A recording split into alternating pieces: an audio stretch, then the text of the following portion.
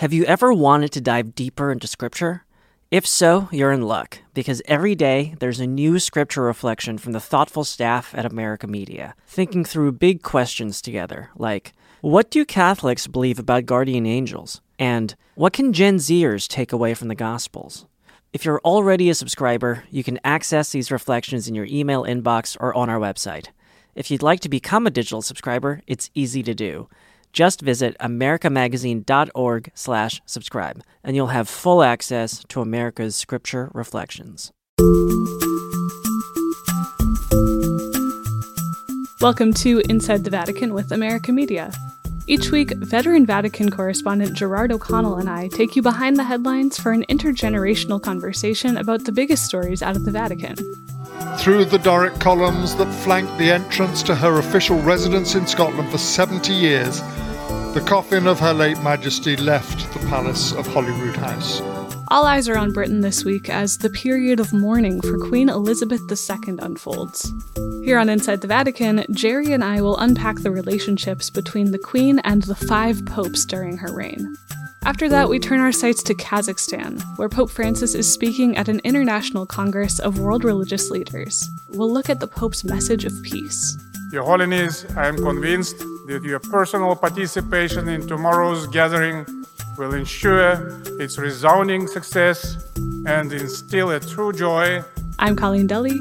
This is Inside the Vatican.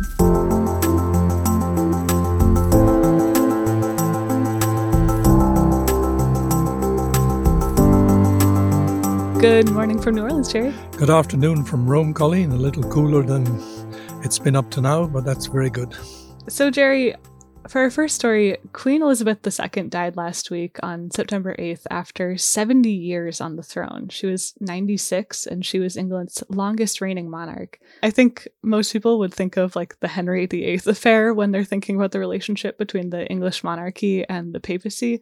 But Queen Elizabeth had really cordial relationships with the 5 popes that she met as queen. I was wondering if you could just give us some background on the Queen's relationships with the various popes during her reign. Well, it's very interesting because, first of all, you should remember that before Henry VIII, there was great relations between England and the Holy See. And oh, really? The relations started up again in 1914 during the First World War. And in 1982, there were the full diplomatic relations between Britain and the Holy See. But Queen Elizabeth, she visited Pius XII in 1951. Was this when she was a princess? When she was still a princess before she was queen. Yeah. And then she visited John the 23rd in 1961. I don't find meeting with her Paul VI, but I know that she met him when he was cardinal in Milan. Mm-hmm. I think that was in perhaps 1961 also. Then she met John Paul II, I think at least 3 times, starting in 1980. Then 1982, when he visited England, before he went to Argentina. It was around the time of the conflict between the 2 countries. Right. And then in the year 2000, that was the last time she saw him. Mm-hmm. She met Benedict XVI when he went to England in 2010. Mm-hmm. And I remember that because I was on that visit, and I'll tell you more later. Sure. And then she met Francis in 2014, almost 100 years from the restoring of relations between Britain and the Holy See. Mm-hmm. She met the 5 popes.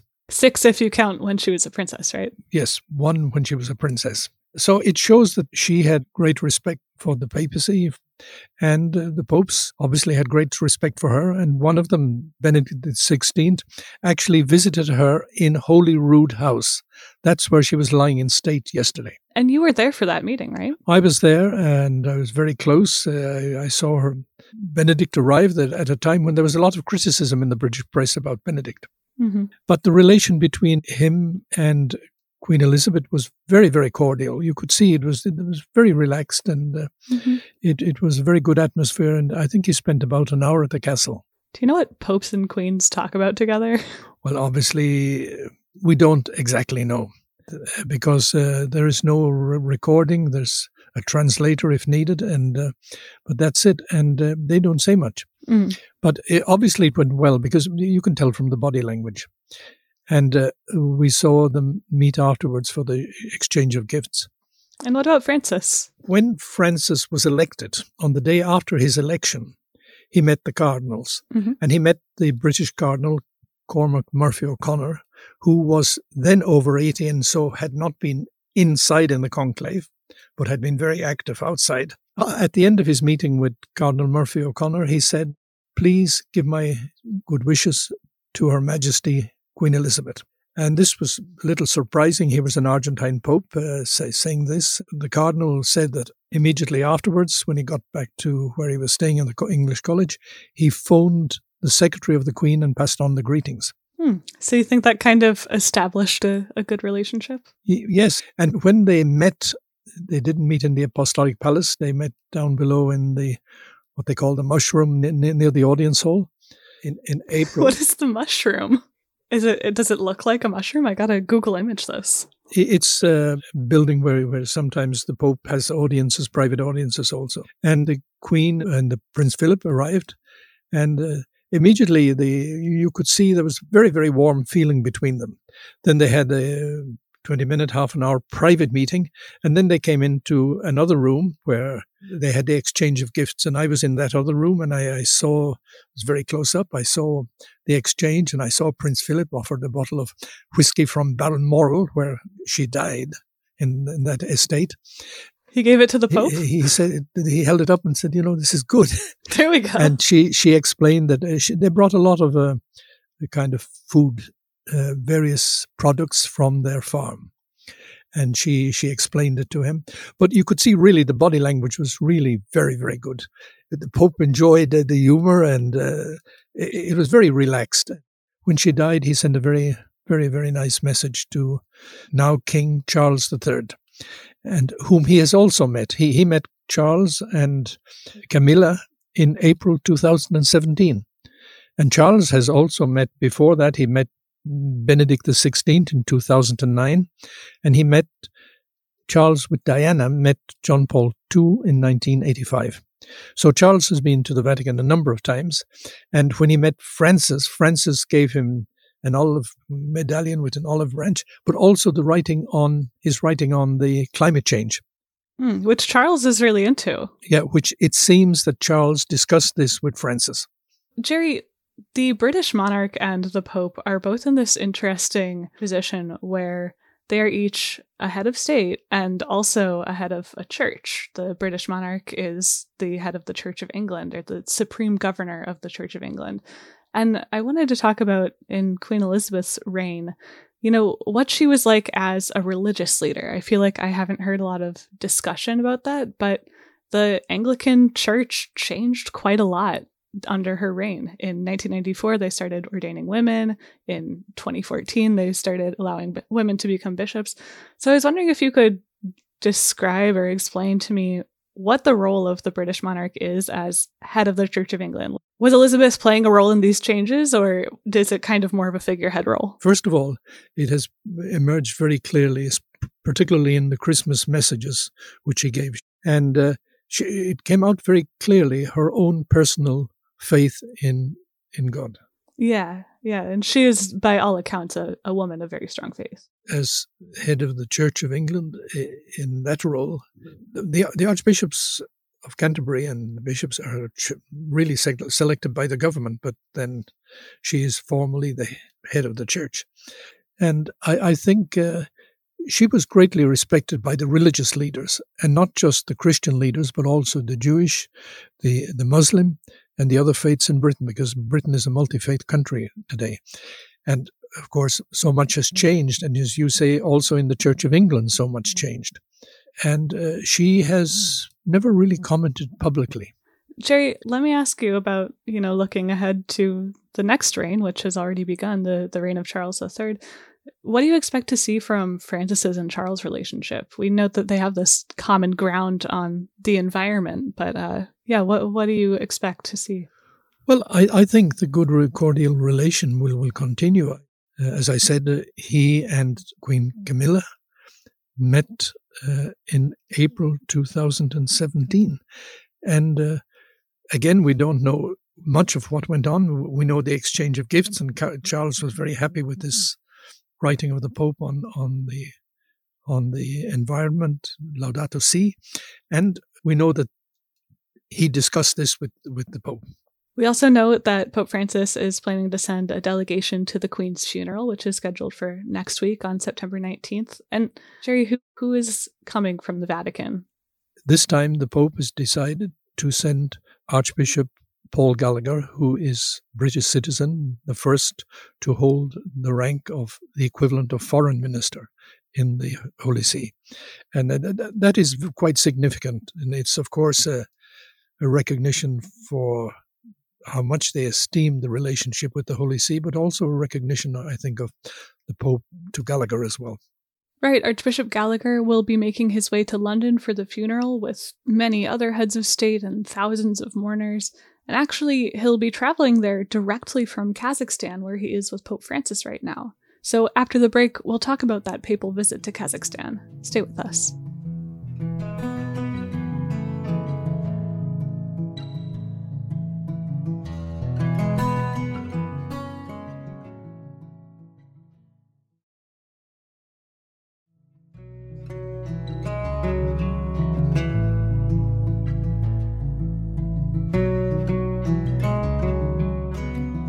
Pope Francis is traveling to Kazakhstan this week, September 13th through 16th, for the 7th International Congress of the Leaders of World Religions and Traditional Religions. That is, the major world religions, and then those that are more locally specific, so like tribal religions. Originally, the Pope's trip had garnered a lot of political buzz. There was talk of the Pope tacking a visit to Ukraine onto this Kazakhstan trip, which now seems unlikely. And the Pope had also hoped to meet with Russian Orthodox Patriarch Kirill in Kazakhstan, which would have been their first in-person meeting since the Russian invasion of Ukraine. And just a refresher, Kirill has been very supportive of the invasion, while Pope Francis has been critical of Kirill's role in that, saying that he shouldn't be Putin's altar boy. So Patriarch Kirill had originally said he would go to Kazakhstan. Now he's pulled out of the trip. So Jerry, with the big political events off the table, what is on the Pope's agenda for this trip? Why is he going? Well, first of all, I'd like to comment on the two non-stories. Sure. Yeah, go for it. The rumor, unfounded, that Francis was going to make a stopover on the return from Kazakhstan to Ukraine was absolutely without foundation. Nobody who seriously understands the question, who understands that even if the Pope visits Ukraine, he can't take a plane of journalists and assistants in with him. He will have to fly into perhaps Poland and then go by train. So this was a non-starter, that story. The second one, it was said that from Kazakhstan, I think the Astana Times reported from government sources that Kirill was coming. You will remember that I think it was in June that the number 2 of the Patriarchate of Moscow, he visited Francis. He had a long conversation with him. It was very clear then that Francis did not think that it was appropriate to have a conversation, a one-to-one meeting with Kirill. So you don't think this is a deal where Kirill said he was coming, then Francis said he was coming, then Kirill said, no, I don't want to see him, and pulled out? I mean, some of the stories that Kirill has stood up Francis are just not true. So let's talk about what is happening. We have those two non-stories, but what's on the Pope's agenda for this trip? Why is he going? This is a pilgrimage of peace. He's going to give 4 talks and 1 homily. On his arrival this evening, he's going to give a talk, as he normally does, to the authorities, political, civil authorities of the country and the religious authorities. On Wednesday morning, the 14th, he's going to be present and speak at the opening of this 7th World Congress of Leaders of World Religions and Traditional Religions. Wednesday afternoon, that's the 14th, he's going to celebrate Mass for the small Catholic community in the country. And then on Thursday morning, he's going to speak to the bishops of Central Asia and to the priests and religious there. His message to them is, you're a small flock. You're a tiny flock. But being small doesn't mean you're nothing. You can be great. And so it's the mustard seed idea, I think. And then he will close the visit with a talk at the end of the Congress. But in between, I think a lot of people want to have one-to-one meetings with him. So it'll be interesting to see whom he meets. It's quite striking, Colleen, that when John Paul II visited Kazakhstan in 2001, he went there less than 2 weeks after 9/11. I remember at that stage, it was quite striking because many people were advising John Paul II not to travel because it was after 9/11 and nobody knew quite what the situation was. But John Paul II was determined to travel. And on the plane, he was asked about the situation. And there was, at that time, the book by Samuel Huntington on the Clash of Civilizations was, of course, one of the big sellers. Pope John Paul II made very clear he did not agree with this thesis of the Clash of Civilizations. And I remember he had a meeting with the Muslim leaders in what was then Astana.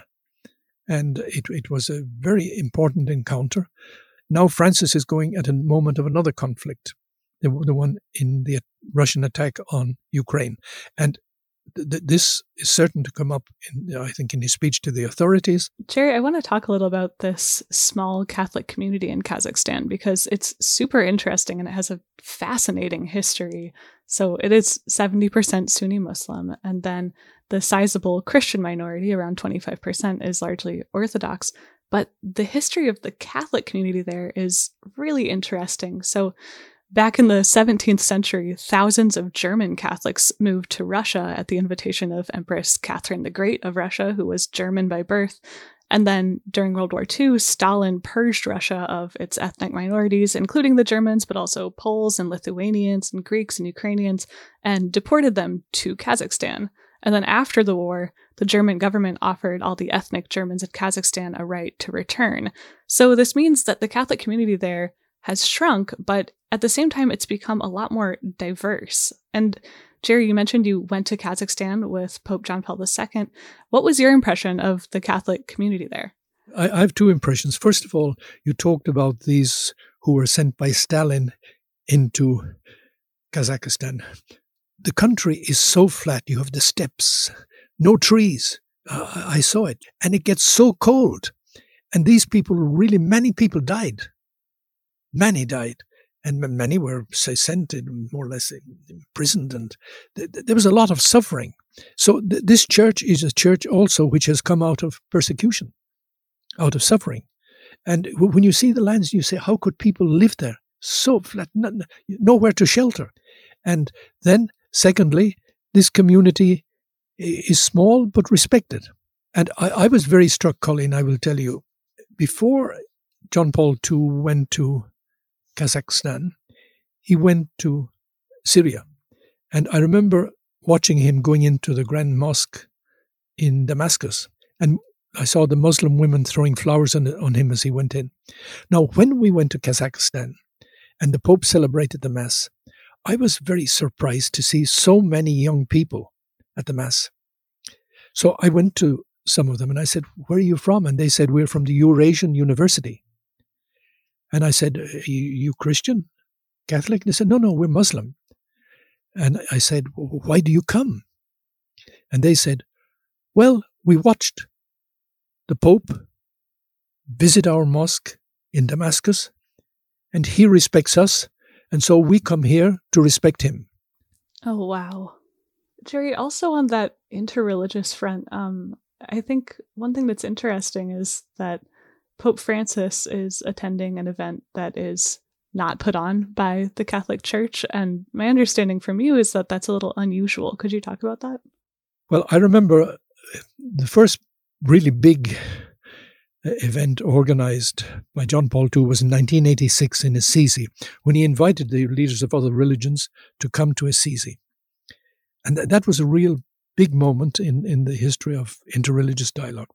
After 9/11, Pope John Paul II again held another event in Assisi, interreligious, in 2002, and many people came. And after that event, this event in Kazakhstan started. And the Vatican, the Pope was invited, they always sent a cardinal. This is the first time the Pope has gone to this.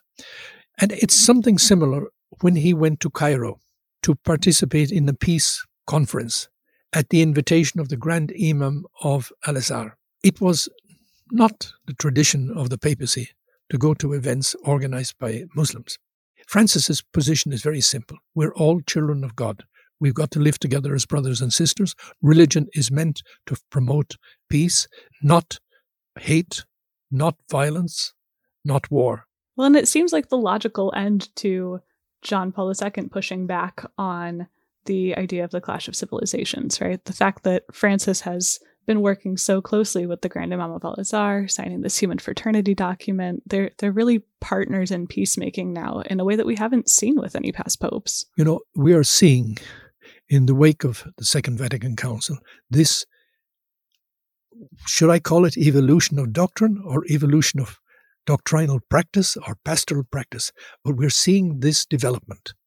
And this goes right across, starting with John the 23rd, Paul the 6th, John Paul II, Benedict to some extent, and now Francis very much so. And this is a whole new chapter in the history of the Church that I think historians centuries down will see as a major seismic shift in the relations between religions. Jerry, I want to ask you one last question about this trip, which is it's been the background question for more than a year now, which is about the Pope's health. So we've seen Pope Francis cancel several visits, including his scheduled trip to South Sudan this past summer. Why did he keep this trip on his schedule? He canceled the early ones on the advice of his doctors, that he wasn't up to it. His knee has improved considerably. He went to Canada. We saw how he managed quite well in Canada, despite obviously discomfort, some pain, but he managed quite well. The doctors after the Canadian trip said you have to rest for a month. So for that reason, he did not go to the Ukraine in August. He feels fit. The doctors feel he is able to do it. But obviously, we are working on visit by visit. Francis said on the plane coming back from Canada, it's clear, I cannot go at the speed I was going before. I have to do more relaxed visits. And this is a relaxed visit. It's 3 days between going and coming, a 6 hours journey there, 6 hour journey back. He stays in one place. He participates in 5 events. And he has interpersonal meetings with some of the chiefs. It's not a heavy schedule by his standard. And I think we have to see how this visit goes. In the Vatican, they're saying, we work from one visit to the next. We see how this one goes, and then we decide if there's another one. Clearly, at the back of everyone's mind right now is he going to go to Ukraine and when? We don't know. My understanding is nothing has been decided yet.